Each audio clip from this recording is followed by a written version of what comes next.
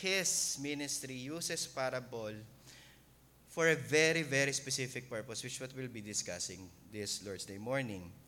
Pero just to give you a snapshot, is basically, if you study the parable, it's actually trying to look out the window of the kingdom of God. It's simply a way for you to see what's inside or what is the kingdom. So technically speaking, the parable is the kingdom of God. That's it. If you know what the kingdom of God is, you will learn what the parable means. Not the other way around. Okay? Hindi yung if you learn much of the parable, pwede ngang merong scholastic study of the parables eh. Do you know how many parables there is in the gospel? Somebody counted. 49. 49. Somebody counted. The scholars counted it. Pero does it really follow that those who studied the parable knows the kingdom? No. It's the other way around. When you know the kingdom, you will know the parable. Okay? When you know the kingdom, you'll know the parable. So when Jesus uses that, it is to serve as windows into the mysteries of the kingdom. This means that the stories, or parables, are the stories about the kingdom. Okay? It provides a way for us to perceive the unseen realities of the kingdom of God. Okay? That God reigns over his people, and specifically speaking, with the parable of the sower, the parable of the sower sheds light to the fact that in the nature of the church, it will always be a community bounded by regenerate people. Ulitin ko. The parable of the sower is telling us that the kingdom will always be composed of a community of regenerate people. Okay? So this parable is an important masterpiece of Jesus' teaching because it makes us see beyond the ordinary elements. In this parable, we will learn that the fertile soil of regenerated heart, where the seed of God's word takes root, is the only one that flourishes and yields abundant fruit. The church as a kingdom is basically a collective regenerate hearts that is being mirrored as the soil in the sower's field. So that as members of this community, our role is to be continued in being nurtured in the transformative power of God's word, a living testament to the regenerative work of the Holy Spirit within us. Pastor, you keep on saying regenerative. I lost you in that term. Well, basically, regeneration means that the work for you to believe comes from the unseen hands of the Holy Spirit's work. Ulitin ko, ang daming work nun, no? Ang ibig sabihin lang nun, pag na-regenerate ka, it is the work of the Spirit softening your heart. That's it. Simple lang. Okay? So our preaching this morning will cover 3 parts. It's there. So, binasa lang natin kanina yung last part, pero we'll discuss 3 parts.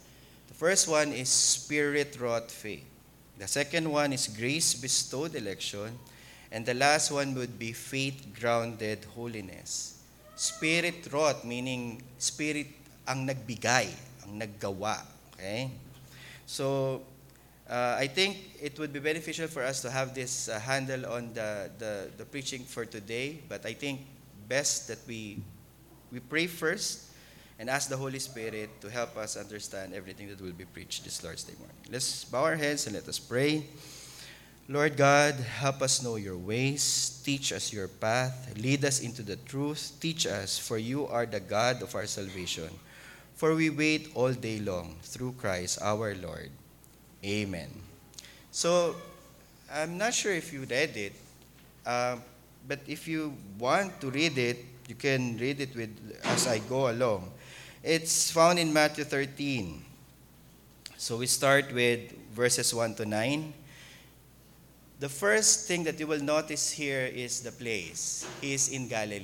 What's that significance? The significance is basically saying to us that it's not yet in Jerusalem, the powerhouse of Israel. So he's still preaching at the outskirts. But even with that, as you would expect, I'm not sure if you would expect it, but the narrative is telling us Jesus is already taken in some opposition. That is why when he was preaching, he was in the river. And he was in that Galilee sea, not a river, a sea, wherein there are still a lot of multitudes trying to listen to what he is saying. But then eventually, even though Jesus is already clearly preaching prior to this, okay, this is the first time that he will be preaching in a parable way. Okay? This is the first time that he will be preaching in a parabolic way. For context, lalabas, there's been a clamor already from the leadership of Israel at the time to oppose him during his preaching. The Pharisees were already visiting where he's preaching and saying to the crowd that Jesus is not the prophet from the Messiah, or the prophet from Yahweh, but he is from the devil. Ang sinasabi nila, Zerubbabel, meaning he is a demonic prophet. Okay, what's the significance is primarily saying to everyone, don't listen to this preacher, he's from the devil. Ang tawag po doon modern day is gaslighting. Gaslighting po ang tawag ngayon doon. Kasi yun yung lalabas, sinabihan ka ng sinabihan, may ginawa siyang mali, sinabihan ka ng sinabihan, hindi, ikaw, meron ko nga, ikaw nga, ganyan. Sa pagdating ng end ng conversation, yung feeling mo, ikaw ngayon ang may mali. Tawag doon, gaslighting. The end of the day, walang na-acknowledge kasi parang lalabas pa, ikaw pa ngayon ang mali. Siya ngayon may ginawang mali eh.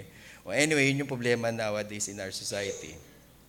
So, nagagaslight na ating Panginoon sa Kristo at this point. He is being branded as not the Yahweh or the prophet from Yahweh, but now a demonic prophet. Comes the parable. Okay? The parable started when Jesus already knows that the audience will be mixed. Okay? That the audience will now be partly believers, but partly hardened unbelievers. Which is why when Jesus preached the parable of the sower, it's basically a response to the opposition of his message that the Pharisees and the leaders of their day is receiving. Why?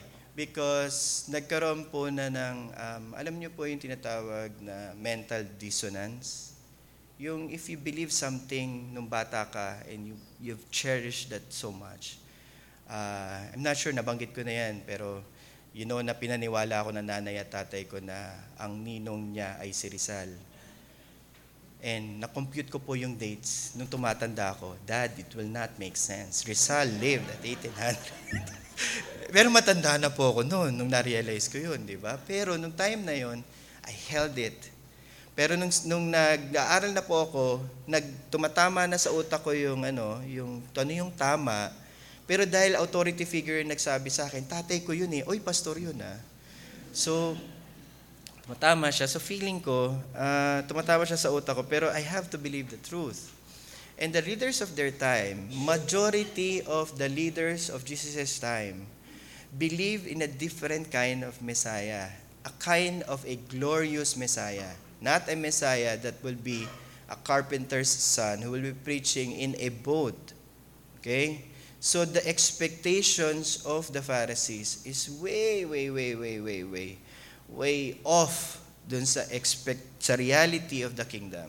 Which is why when Jesus was preaching to them, the Pharisees were actually thinking of using scripture against Jesus, where the Isaiah text that we have read kanina was telling us that there is a kind of hearing that does not believing, a kind of seeing that does not see. Tama ba?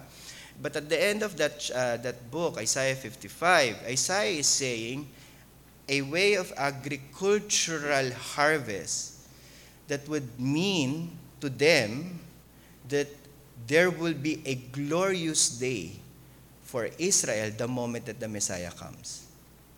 A day of victory. So it is composed of two parts. One, that the Messiah will rule over Jerusalem and Israel. Second, all the nations surrounding them will be conquered by the Messiah. Ulitin ko po. That's the Old Testament expectation of the misreading of the text. All these Pharisees were thinking a kind of glorious Messiah.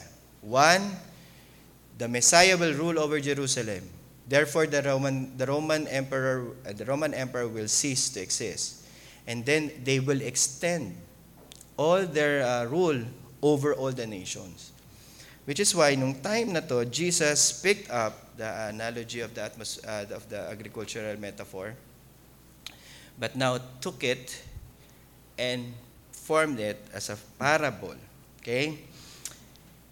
And the parable is problematic because since merong siyang literalistic understanding during his time, the spiritual understanding of the parable will be harder to understand. Okay? Because if you think about it, the parable is about a harvest of the land. Tama? There's a physical land, there is a seed, there's a farmer putting in seed, and there will be growing of the seed. So when that's being heard by those who are opposing Jesus, it appears na, okay, so tama naman yung sinasabi. That is the interpretation of Isaiah 55. But later on, you'll find out Jesus talked to his disciples and told them a different kind of understanding the text. Because when Jesus teaches the kingdom of God, it is actually a message wherein the land, the soil, is not a physical land. It's not a physical soil. But the kingdom of God will come to the hearts of His people. Ulitin ko lang, that the parable itself is teaching not the physical land. Okay? What he is teaching is that the kingdom that has come in Christ will be a kind of kingdom that will be spiritual in nature and has the power to regenerate the hearts of His people. So nung naririnig to nung unang hearers, same objections to. Same kind of confusion din yung nararamdaman nila. Pero only those who are transformed by the Spirit-wrought faith, yun lang bali ang nakakuha ng understanding ng parable. That is why kinailangan ni Jesus na ituro to in a parable way. Kasi when Jesus was teaching the parable of the sower, when it was being sown, okay, that's metaphorical, it was the same message. Okay? It was a common message but being received differently. Ulitin ko po. When the kingdom of God is being preached, it will always be the same message, but it will always also be, okay, received differently by different hearers. Okay? Why is that important? Because Jesus is not doing double speak. It is single speak, but it will always have multiple hearing. Single speak with multiple understanding. Okay, hindi nagdi-deceive si Jesus dito. Alam mo yan, yung ginagawa ng karamihan ng mga tao, nakakausapin ka, papaniwala na sa'yo na ikaw yung pinaka-best friend niya sa mundo. Tapos meron din kausap na iba, siya rin yung best friend sa mundo. Anong tawag doon? Tawag doon is double speak. Okay? You're not being true. You're not being authentic. What you see is not what you get. Tama ba? Jesus is not doing that. What He's saying is, yes, I will say the kingdom, the message of the kingdom, but know that the kingdom will be received differently by different hearers. Okay? So that's what happened. Contrary to the expectation, when He proclaimed the message of conversion, which is the seed of the Word of God, people think that there will be civil conversion, meaning everyone now be forced to submit to the Messiah of this kingdom of God. But contrary to expectation, it is not by civil force. It will be by spiritual regeneration. How I wish sometimes no, the Philippines would declare that since we are a Christian country, they would say, oh, everybody would have to be on church on Sunday, ha? How I wish. That would have made the work of the pastors easier. But I will not agree to it. I will not. There was a time in the church history of the Reformers wherein state-sponsored churches did past tense. But did it work? Did it really transform the hearts of men? Ako, poetically, syempre I would say, kahit po wala pong tao masyado, as long as I know the people are intently here to hear the message, then I will take that any time of the day. Okay? Then a spirit, and then a people-filled araneta. Okay? Having their bands. Okay? Di ba? I will not do that. So, kasi nga, it's never to be by civil force. It has to be spiritually generated. So, it will be spiritual, spirit-wrought kind of faith. The use of the agricultural metaphor seems to be pointing out a harvest. Supposed to be parang a kind of jubilee, a kind of celebration. But contrast to that, Jesus is saying, no. There will be, from now on, different kinds of seeds. Different kinds of soils. Wherein there will be diverse responses and there will be conditions to the receptivity of the individual human hearts. The parable reflects to us this kind of biblical theme wherein yung transformative power of divine revelation will remain objective. Objective, meaning, iniisip ko kasi, Pastor, paano po kung boring siya? Ay, wala na po akong magagawa doon, boring siya. Okay? I could have coached him better in terms of public speaking, but will that change the message? Objective message. I will always say no. Pero Pastor, napaka-jolly naman niya. Oo, sometimes nga it gets in the way of the message. If I find myself in a frame of mind, I'm trying to be funny more, nagiging problema yun It tends, at saka you will not know me as a serious guy because I am a very serious guy. So parang inisip ko, yeah, may mga personality issues, but actually if you think about it, the objective word of God does not change. But Jesus said it has transformative power. Okay, pero nasaan yung power? Lumalabas, Jesus is saying in this parable that the transformative power is the way that the soil has been conditioned. The parable unfolds for us a vivid metaphorical description of the various soil types representing different responses to the singular divine message. There are 4 kinds of conditions: the path, the rocky ground, the thorn, and a good soil. Just so that you know, the path, the rocky ground, the thorny ground, and the good soil. The first 3 obviously yielded a negative result. So that would be what batting average there. 3 out of 4 would be 75, tama? Tama ba yung math ko? Okay.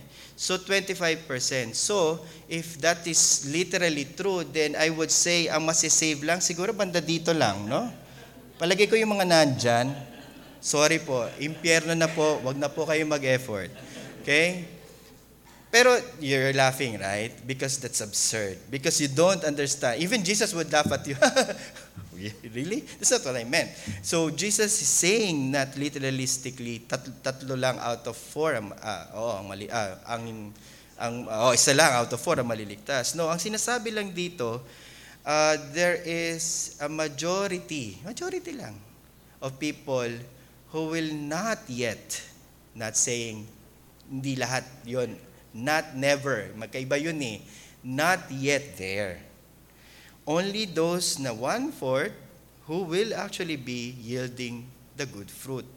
The point is clear. Not all who receive the message of the coming of the kingdom, like the seed landing on different soil, will accept the message and become its disciple. Been there, done that, mga kapatid. I've seen people come and go for different reasons, for different sizes and ways and means. Okay? Hurt once, twice, pagka na-hurt ka na si thrice, that's it na for you. Hindi, totoo. As a pastor, you take them personally. I will not say it to a pastor, no, don't take it personally. You will take it personally. Okay? Because that's about you eh. That's the ministry. Okay? Pero if you think about it, wala talaga eh. That's it. That's what will happen. You cannot guarantee that the 3/4 of the soil will stay. But there will be people who are staying. There will be who will accept the message. And that is the ministry. Jesus calls for spiritual discernment. Jesus is actually preparing the disciples for a lot of understanding in the disappointments in the ministry. Okay? Because they're still very, very idealistic at the time. For spiritual discernment, there is emphasized in the need for attentive hearing and understanding, which I'll later on explain. Receiving the message of the kingdom, the gospel message about Christ's atoning work, only happens after regeneration. Which is why I want to focus on here at this part. First point pa lang po ito. Medyo mabagal lang po ako mag-deliver ngayon. Okay? Kasi I want this in a very slow tone. Okay? So, mayroong nangyari bago nanampalataya. Okay? And this is a spirit-wrought faith. What do we mean? Well, regeneration, often referred to as being born again or being spiritually rebirthed, okay, is actually a transformation of the heart brought about only by the Holy Spirit. This spiritual awakening aroused the person to receive and respond to the divine truth, including the gospel message about Christ's atoning work. And there is this slogan that we always want to emphasize because it's true. Regeneration precedes faith. Regeneration precedes faith. Simply put, hindi ka nanampalataya, kaya ka naging spiritual regenerated. Okay? But rather, spiritually regenerated ka, kaya ka nanampalataya. That divine logic is very important because it makes the mind calmer, thinking through all these things kung bakit people come and go. Because you don't have any control on how the heart is being transformed. Okay? At this point, we know that for sure. Okay? Ito yung sinasabi ko na, Pastor, siguro mga 10 beses ko na po tinanggap si Jesus bilang Panginoon at Tagapagligtas. Siguro patong-patong na po siya sa puso ko mula ngayon hanggang nung bata pa ako. That's understandably so because Jesus was not there in the first place. So, what I'm simply saying is that, okay, yes, but, okay, a person who is truly converted to faith will never go back again and again, needing to accept Christ again and again. Because regeneration is a singular divine act that happens prior to believing. It is a guaranteed work. We did not do that. Nobody did that. No one except the Holy Spirit. So, why are we trying to emphasize that? Because faith is a gift. Okay? Faith is never something that we solely did because of our own merit or our own strength, but rather it's been a gift from God. So it is a result of the Holy Spirit working in us, enabling us to believe and trusting in Christ. And this is what we meant when we say spirit-wrought faith. It is a faith brought out of and sustained by the regenerating work of the Spirit. And so let's proceed to the second one, the grace-bestowed election. So moving naman to verses 10 to 16, coming out from the crowd, nagkaroon ng change of setting. Importante yon. So nagkaroon ng outside to inside. So from the crowd to the disciples. So the disciples approached Jesus with a query now concerning, Jesus, why are you using the parable? Remember, prior to this, Matthew 5, 6, and 7, Jesus is clearly teaching in plain sense, in plain words, meaning he's using words that everybody would understand. Okay? But at this point, lumalabas, people are not understanding. There are people who are not understanding it. So the disciples were perplexed. So in response, Jesus begins now, kasi dalawa nga yung audience. May crowd at saka meron yung disciples. So, Pastor, sino po ba ako? Sa crowd pa ako? Sa disciples? Walang ganun Hindi totoo yun. Okay? Ito lang sinasabi natin. When Jesus was there, in the historical point of history, He had to talk to the disciples privately first because they're not yet understanding. So, Jesus took the pain of trying to unveil to them the purpose of the parable. And it is that, and the purpose of the parable is that it will give Jesus the opportunity to finally explain what He meant. So lumalabas, there is a kind of understanding requirement pala. So ulit, merong regeneration na mangyayari, tama po ba? Kaya lang ang problema po noon, wala pong nakakakita ng regeneration. Taas po ng kamay na nakakita na ng regeneration. Kakausapin ko po kayo mamaya. May malapit po sa Mandaluyong. Okay, so dahil nakakaloko po yun, hindi po totoo na nakikita nyo yun. Okay, so wala nakakaalam nun. Pero ano po ang naaalam? Anong naaalam? Yung naaalam is yung tao ba na nare-regenerate at mako-convert ay nagkakaroon ng proper understanding of the things that are happening to them. Ito yung sinasabi natin na walang pumasok ng langit na sumisigaw at umaayaw. Ang lahat ng pumasok ng langit ay ine-expect na papasok sila sa langit kasi alam nila kung ano yung pinapasok nila. So dito at this point, Jesus now knows. Pastor, akala ko ba si Jesus is all divine knowing? Opo, but He is also a man. Okay? And what is being demonstrated here is He has to know for a fact if the disciples themselves are being regenerated. How? When He unveiled to them the meaning of the parable. This means na intimately connected itong mga taong to sa Kanya, and itong mga taong to ang makaka-receive ng understanding, hindi yung mga nasa labas na Kanyang pinagpreachan kanina. Dito po lumalabas yung katotohanan ng buhay sa buhay Kristiyano na hindi po lahat maliligtas. What, Pastor? Hindi lahat maliligtas? Sabihin mo nga kaya yan sa pulpit, sa Anyway, so, siguro nahati church na yun, Hindi lahat maliligtas. Yung mga anak ko nga sabi, Dad, why are we a Calvinist? Why? Is it a burden for you? Wala siyang choice. So, hindi sa walang choice. Lumaki ka sa community na ganun So, hindi lahat maliligtas. Ang point dito is, God rules over us by election, and as a consequence, reprobation. Anong ibig sabihin, Pastor? Elect.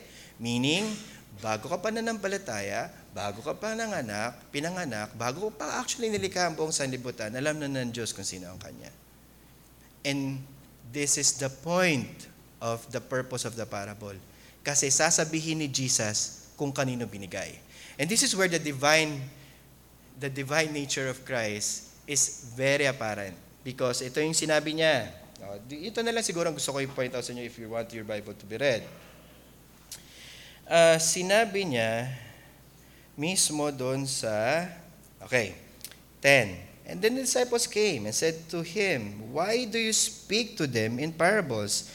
So ito yung inquiry ng mga disciples. Dialogal tayo, so ina-expect mo sasagot. And He answered them, "To you it has been given." Perfect po yun, passive. Perfected meaning past event that is having an ongoing effect. Kaya pala sinasabi na para pala akong professor. Hindi yun, instinct lang po sa utak ko yun So sine-explain ko lang po sa inyo kasi para alam nyo lang po. Yung wording itself has a bearing. Ang sinabi kasi ni Jesus, to you, it has been given. Meaning, tama, hindi mo kinuha, yun yung opposite ng given. Hindi din to, ngayon lang ibinigay, it has been given. May po yung impact po yung language It has been given to you to know the secrets of the kingdom, but to them, it is not given. Now, mag-argue lang po tayo paulit-ulit dito if you're not persuaded by the understanding of election, but I think that is clear statements. Kasi po, logically speaking, kung hindi binigay sa'yo, kung binigay sa kanila, sa kaliwa, sa kanan na lang, ano ba din kanan? Kung binigay sa kanan, logically speaking, hindi binigay sa kaliwa.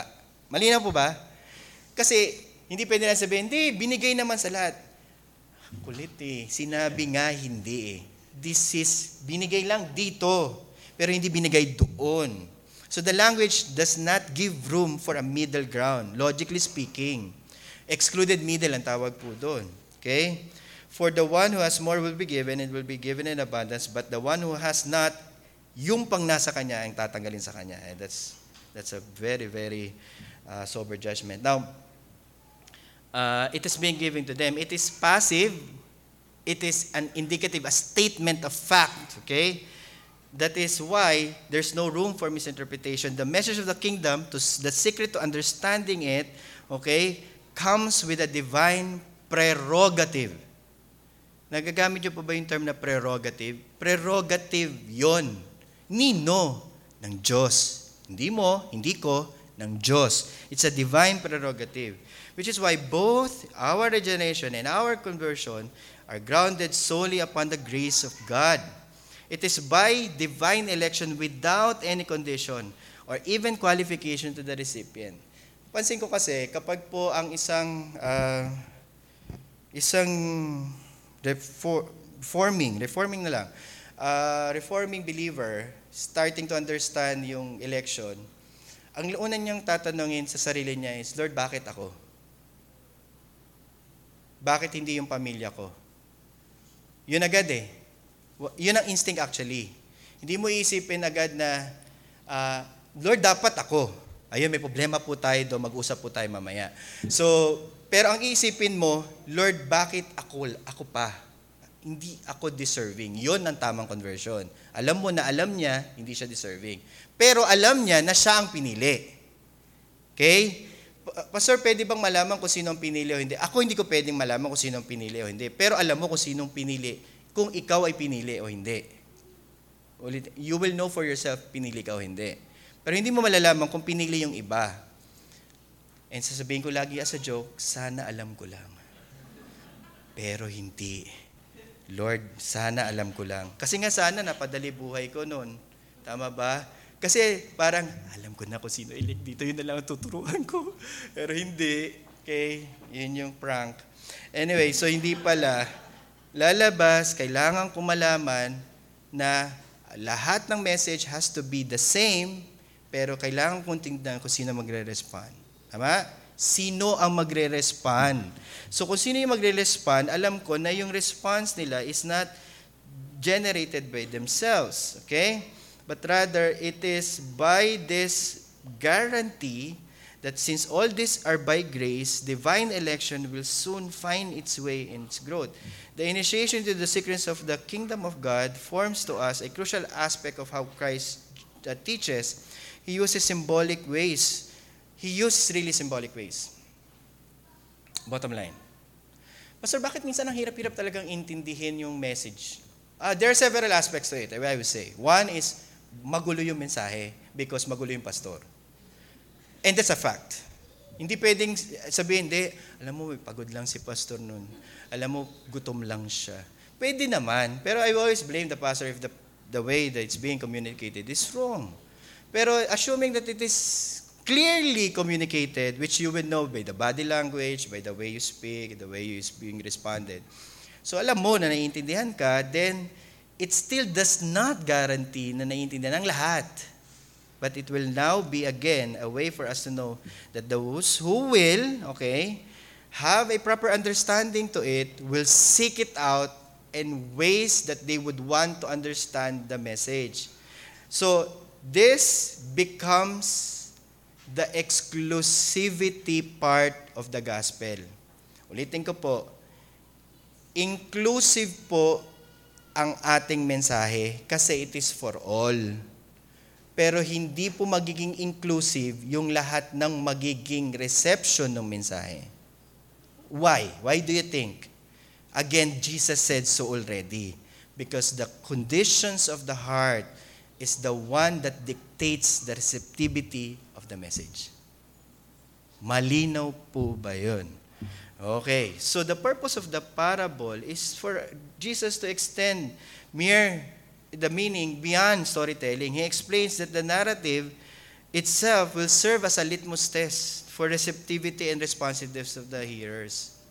That's why we speak in parables. Jesus expounds on the dual function of the parable. Dalawa lang po lagi. Either the elect will be converted or the reprobate will continue to be hardened. Pastor, bakit ganoon? Hinati mo na naman. Oo, kasi hati kasi talaga. So the hardening is part of the concealing. The enlightening is part of the unveiling. Okay? So Jesus is trying to make sure that those who have been regenerated will seek it out. They will seek it out. Okay? Which is why yung use ni Jesus sa prophecy sa Isaiah 9:10, underscores for us the fulfillment of this Old Testament narrative. By quoting Isaiah, Jesus is now positioning his teaching within the broader prophetic tradition, emphasizing the unbelief and spiritual blindness among the people that are not unforeseen but are part of the divine plan throughout history.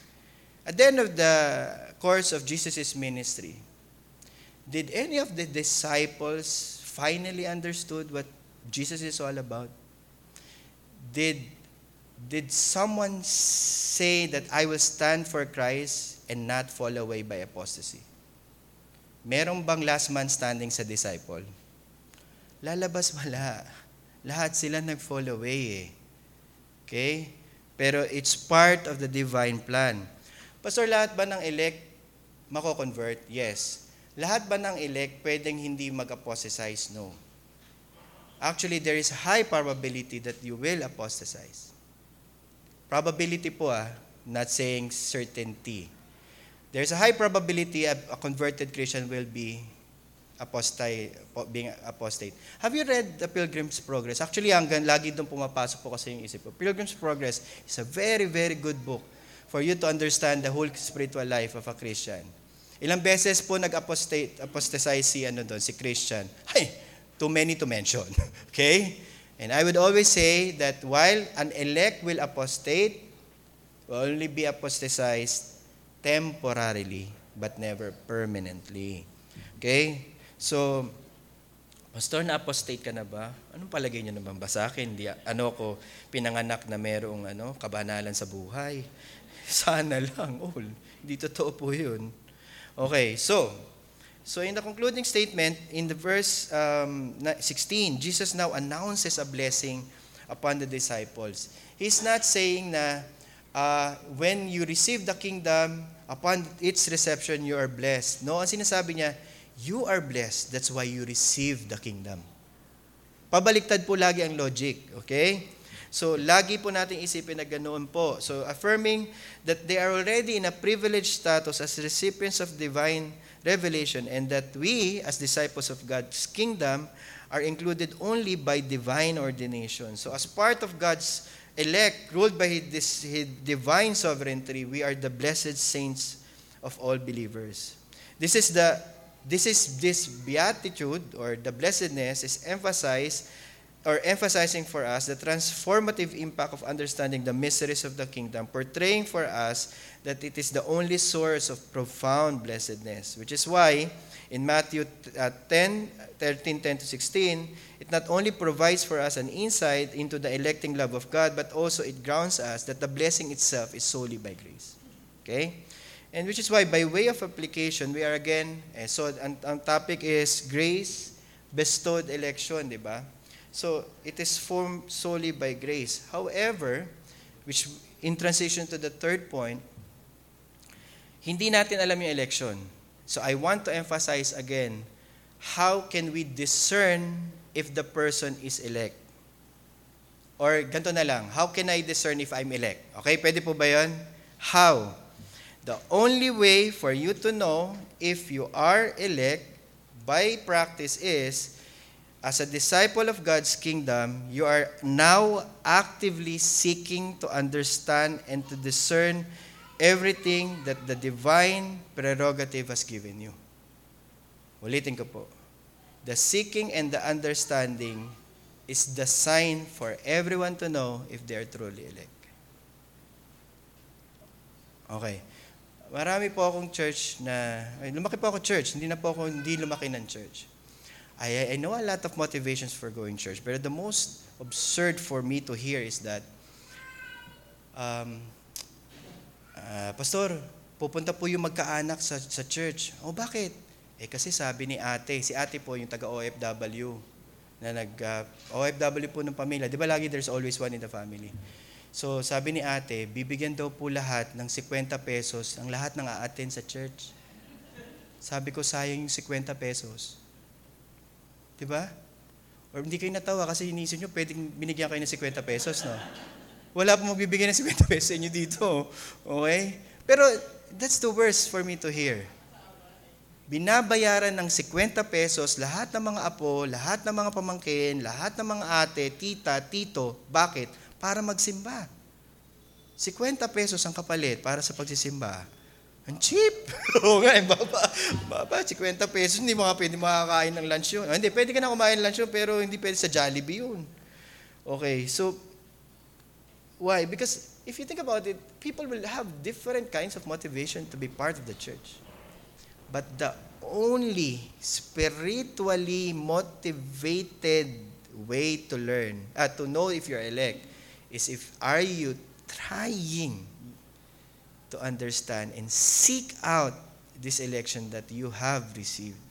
Seek out to know and understand. Seeking is actually the Now, segue ako kasi I have to balance that out. Pero hindi lahat na naghahanap, ang hinahanap ay kasagutan sa buhay. Nung naging Reformed Christian na po ako, ang nangyayari po kasi sa akin, kasi studious po ako, so maaral po ako. Tuwan-tuwa ako pag marami nagtatanong sa akin ng mga theological questions. Isa po yan sa greatest joy of my life. Hindi naman, joke lang. Ibig sabihin, I indulge in that. Okay? Pero I noticed that not everyone who asks me theological questions wants their theological questions answered because they are seeking. But they only want the satisfaction of being part of a club called Calvinism. Sabi ko, gusto mo nalang masama sa club, Calvinism pa. Di pa pwedeng mas maganda-gandang club dyan? Okay? Kasi yung Calvinism po sumisikat ngayon. Sino po nagpasikat ng Calvinism? For now, si R.C. Sproul, si John MacArthur. Ako po, John Piper po kasi ako lumaki. Matanda na ako. Si Paul Washer. Pag may sinabi, oy, Pastor, tama po yung sinabi niyo, sinabi po yan ni Paul Washer. Sabi ko naman, sino si Paul Washer? Hindi ko siya kilala. So, but anyway, sabi daw ni Paul Washer yun. Kasi nag-sermon daw siya na heartbreaking anyway, may ganun. So, I'm not saying that that's not the path for a person to become a Christian. It's just simply saying that's simply not what I'm referring to. Not intellectual, intellectual need for you to know, but seeking it out, trying to understand. So the parable served not only for us as a narrative, but as a mirror reflecting our own receptivity of the divine truth. They challenge us to examine our own hearts and minds, to ensure that we are not only hearers of the word, but its doers as well. That as we persevere in the end, let us remember that our understanding and enlightenment are gifts of God's grace, not by our own making. This realization will not make us more proud. I know for a fact that the only way to divide the church is pride. Now ko na lang yun eh. And I have to examine the pride of my own heart. Actually, yun ang pinakamahirap kasi malaman yung deceitfulness ng heart mo. Kung hindi ka naniniwala na deceitful yung heart mo, you've been deceived. Because your heart is very, very deceitful. My heart is deceitful. And pride is the only way that the church gets divided. I know that for a fact. So, ang problem is, those who are truly enlightened are humbled. And since they are humbled, they're submissive. They're not doormats. Kasi lagi ko pong fear sa buhay yun eh. Ibig mo sabihin, submissiveness lagi? No. Not submissiveness lagi. Conditional submission po yung tinuturo eh. You submit as they submit to Christ. So, ibig sabihin, as I submit, I know that who I'm ever submitting is not just the person that I'm submitting to. I'm submitting to Christ. Because at the end of the day, a grace-elected faith, grace-bestowed election, are those who follow Christ's voice. There are those sheep who listens to the voice of the shepherd. Every time I'm here, I know people will see me as who I am. But I'm not who I am representing today. I'm trying to preach to you Christ's words. And this is why I'm here. And those who hear Christ will follow Christ, not the voice of the pastor. Kung gusto nyo po nang sundan yung voice of the pastor, gusto ko po, celebrity pastor ang sundan nyo. Kasi mas masaya po yun. Mas maraming benefit. Pero kung pastor-pastor lang po dyan sa church, sayang lang po yung pag-follow nyo. Okay? Because you're not just simply following the pastor. So, a person who is greater in understanding, greater in enlightenment will not divide the church. Why? Because he will always be humbled and always quick to repent, and he will always be depending on God's sovereignty, living out marked lives of holiness, gratitude, obedience, and thankfulness. As recipients of God's electing love, sabi nanonood kasi si Amos kanina ng video, na lahat daw ng Calvinist ay, pretentious ba yung term? Sabi mo? Pretentious. Sabi ko, ouch! I'm not pretentious. Ouch! I'm not pretentious. So, pretentious daw. Ewan ko hindi pinapanood niya. Lahat daw kasi ng Calvinistic is very, very proud. Well, sabi ko, they do not understand Calvinism. Honestly. If I want to be proud, I'll just join a different group. Okay? Because knowing that God only elected you out of His love is a way for us to reflect on His grace as we interact to one another. Which leads us to the final point, a faith-grounded holiness. Okay? Finally, we come to Jesus' explanation of the parable, which is the end point and the meat. Sorry, nasa dulo po kasi yung meat. Okay? So this goes to prove to us that the mystery of the kingdom lies not on the message.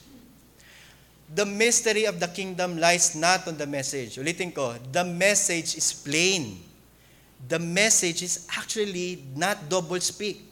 Okay? Hindi yung sinabi ni Jesus sa kabila, iba yung sinabi ni Jesus sa kabila. No, sinasabi ni Jesus pare-parehas. Walang nababago doon. It's not on the message itself, but on the hearers. The seed corresponds to the message of the kingdom, that's plain, while the type of the soil simply shows us that there are ways that the message are received. The metaphor is plain. When the seed landed on the path, here's the word, did not understand it. And they are unbelievers. Why? Because even if, let's say, there are bystanders, there are those who will be here and then will be, sabi ko nga, hindi naman kailangan na natin ng mga bystanders actually sa labas ng church. There are a lot of bystanders in the church. Okay? That's the real hard truth. Marami sa church ang nagpunta lang dahil pinasama sila ng parents nila. Nagpunta sila dahil kasama lang sila ng asawa nila. Nagpunta sila because wala silang choice kasi sabi ni pastor, pumunta daw ako. And that's sad. Kung ang motivation mo lang is kasi sinabihan ka ni pastor na magpunta ka, kawawa ka naman nun. Honestly speaking. Because that's not a good motivation. Going to church because sinabihan ka lang ng pastor mo? No, that's not right. Okay? You go there because you have a different motivation. So, maraming unbelievers po. Pastor, maraming unbelievers sa church? Yes, because they are hypocrites. I thought they walked the aisle and they accepted Jesus in their hearts. I know, but I can do that as well. That's not the mark. Okay? Profession of faith does not guarantee possession of faith. So, I know for a fact that there is an unbeliever in this category. They are those who hear the gospel, and the gospel is preached without any distinction, but there is no faith. They're not elect. That's it. And they will never yield to anything. Ang pinaka-frustration ko lang sa buhay kapag ang nagli-lead sa church is unbeliever. Yun lang ang frustration ko sa buhay. Parang sa pulisya lang din po ito, na yung pinakamataas na general ay corrupt. Tama ba? Wala ka na magagawa doon kasi he went on the ranks, di ba? Pero ganun po talaga ang buhay, di ba? Pero sabihin ko ba, wag na tayo magpulis. Sabihin ko, wag na tayo mag-church kasi corrupt po yung church. Well, welcome to the church. I mean, where can we find a church that is not corrupted by things that are of this world? There's none. And I'm talking about the visible church. But the point is, there will always be unbelievers. Second, then the seed landed on the rocky ground. Tama ba? And it is also a failure. Why? Because it cannot grow without any root. Okay. Rootless Christians will make a profession of faith but will never possess them as true and saving faith. The initial acceptance, even though marked by joy, cannot sustain itself because false professors rely on false assurances. Andito ako kasi tatay ko pastor. Ouch. Nandito ako kasi asawa ko gusto maghanap kami ng church. Okay, those are motivations that if, let's say, went through a kind of conversion, will remain rootless because it is apart from regeneration. Tama ba? So, ako personally, I am enjoined. Meaning, nasasayahan po ako pag po may nagpapamember sa church. Sino ba dito ang nagpamember ng church? Lahat sila malungkot. Okay? Parang, ano po, pulinarya po ba? Mamamatay po ba sila? Bakit po sila parang pinilit pumasok ng church? Wala pong ganun. Lahat po masaya. May kainan pa nga di ba? May kainan pa. May kainan mamaya. Oh. So, meron. Masaya, di ba? Pero it doesn't mean because it has been received by joy, it is the one that we're looking for. But because rootless Christianity will make that profession but will never have it possessed because they are not there in the first place. Ang sabi nga ni John, they went out from us because they're not of us. They have been with us. If they have been with us, they will continue to be with us. But the fact that they went out so that it might be plain that they are not with us to begin with. 1 John 2:18. Malinaw po yung sinabi ni John. Ang dami nga pong flowery nung word kasi logically speaking po yun Ang sinasabi nga, yung fact na lang na sila ay wala na sa atin, okay, will never be a reason for us to say, hindi, baka nagbago naman No, hindi nga Wala sila dito. I have never been accustomed of looking for people who are not here. If they're not here, then they're not here. Ganun laging po ang mindset sa ministry. If they're not here, not here. The church will continue. Because I have no hold to the regeneration and the hearts of men. But I can only make sure that those who are here to listen. Here to hear the word preach. Okay. So, that's the third. And the fourth one, the third one, the seed naman, then went to the thorny ground. It first thrived, but it eventually perished because it became barren in the end. It did not grow any fruit. And this is critical because the fruit is the only thing that is going to be seen. In the ground, ewan ko kung nagtanim po kayo ng elementary, pag nagtanim po kayo sa lupa, hindi nyo makikita yung tumutubo sa lupa because nasa lalim nga ng lupa. Malalaman mo na lang na tumutubo na po yung, ano ba yung madalas natin nilalagay? Yung munggo. Kapag nakikita mo, meron ng meron ng stem, meron ng ayun na, nakita mo na. Pero nakikita mo pa lang siya, pero wala pa ring fruit, di ba? Kasi munggo yun Hindi, mali yung ko. So, dapat fruit. So, dapat may fruit, may makikita kang bulaklak. Bulaklak po is fruit, di ba?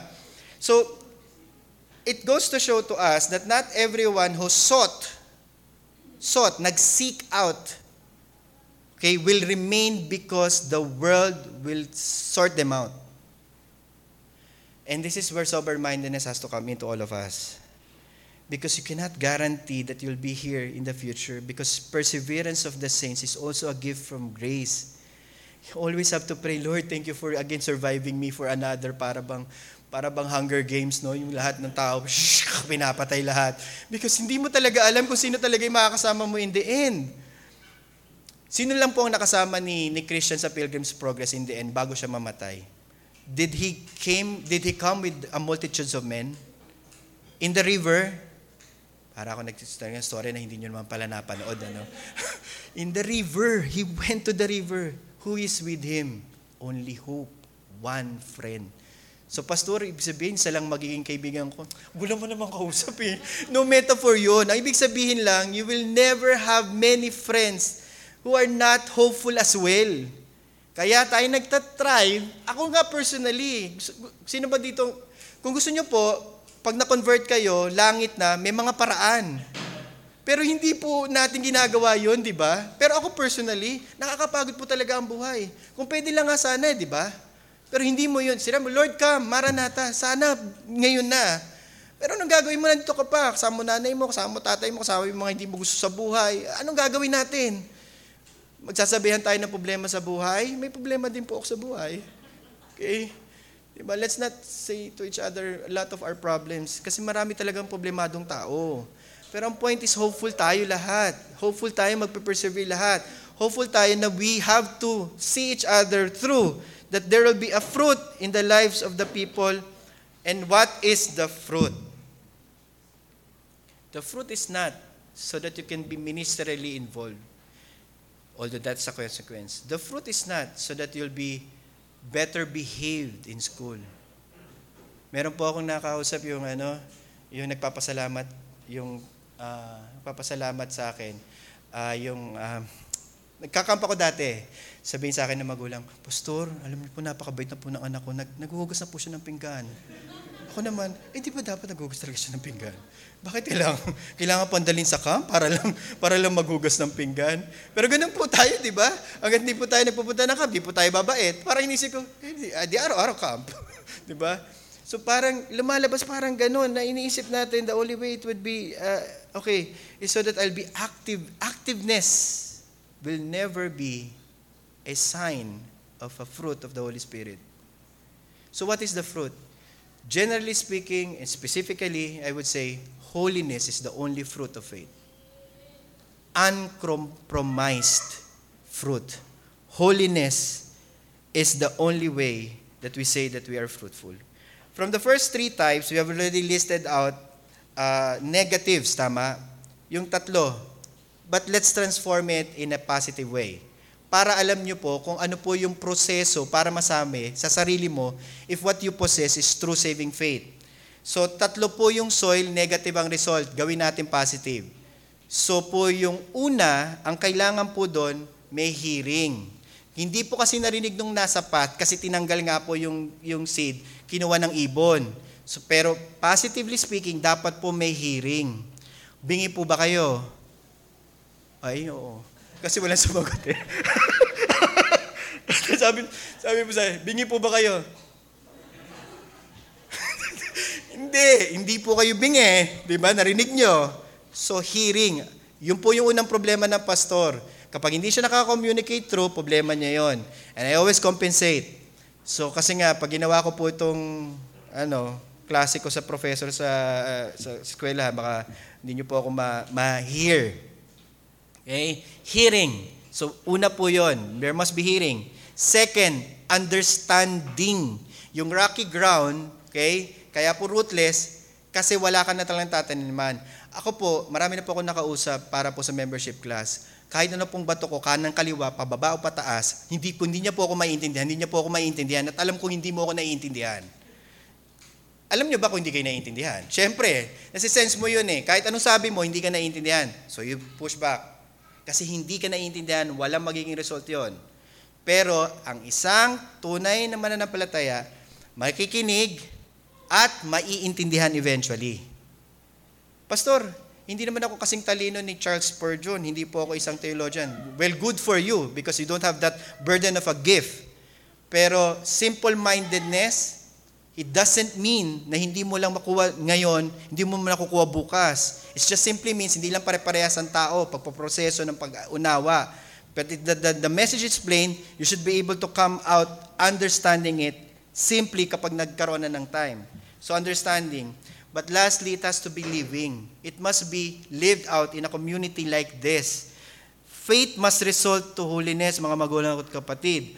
Holiness will never come out from any fleshy source except by the regenerative work of faith. It must be faith. Pastor, si Dalai Lama, sila niyo po si Dalai Lama? Si Mother Teresa na lang po. Marami po bang Romano Katoliko? O sige, si Pope Francis na lang. O sino pang gusto niyo mabait? Okay, tama na. So tatlong mabait na yon. Pastor, ang dami nilang ginagawa mabubuti sa mundo Does it mean ba they have faith? I don't know actually. But one thing is for sure. If it is not grounded by faith, it's not holiness. That's only civic righteousness. Kahit gaano, pastor, ang dami niya natulungan wala akong pakailam. If it's not grounded by faith, it's not holiness. So, it must be grounded in holiness. This relationship is very vital to Christian piety. Again, holiness must come out from faith. The reason why the fruit of holiness is by faith because the root of faith is Christ. And hear me out because this is where I'm going to end. Ultimately, mga magulang ko't kapatid, the only good soil in all this world is Christ Himself. Wala pong good soil, technically speaking. Just to extend the parable. I'm not saying the parable teaches that. I'm just saying if you look at it in a scriptural way, larger way, the only good soil is Christ Himself. Jesus is the only good ground upon which all are united through faith. His own body is the immortal seed sown in which the overflowing water of the Spirit gives life to the body of the whole church.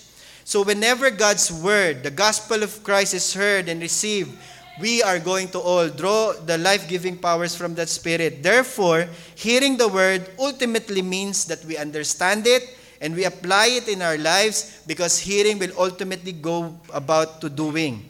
So, how do we hear and do? This is something that we can generate ourselves. Well, this is where expectation and reality has to kick in again, and we're now coming into first circle. Why?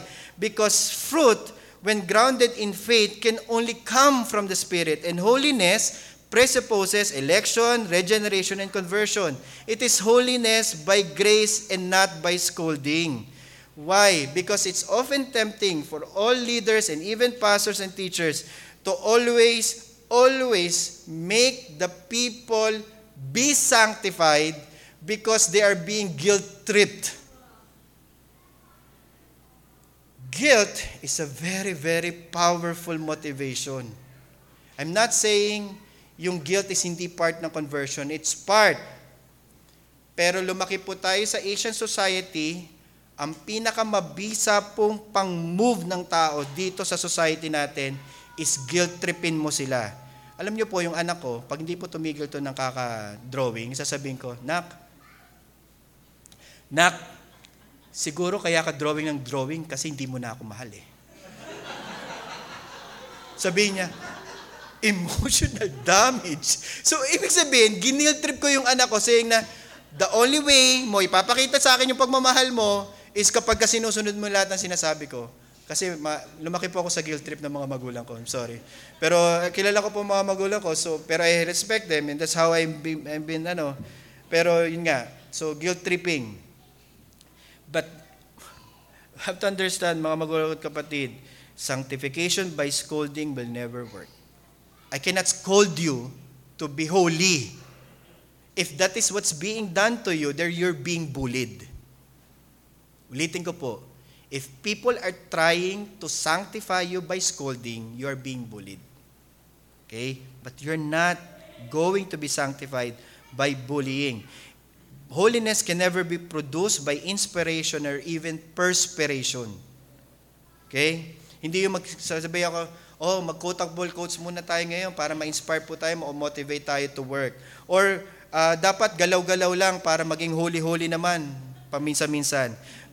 But you have to understand, motivational speech, self-help routine cannot generate a single drop of holiness. Apart from the work of the Spirit, it can only come by grace through faith in Christ with the preaching of His Word. This is the only way holiness is generated. That is why we have to always protect the sanctity of the ministry of the Word.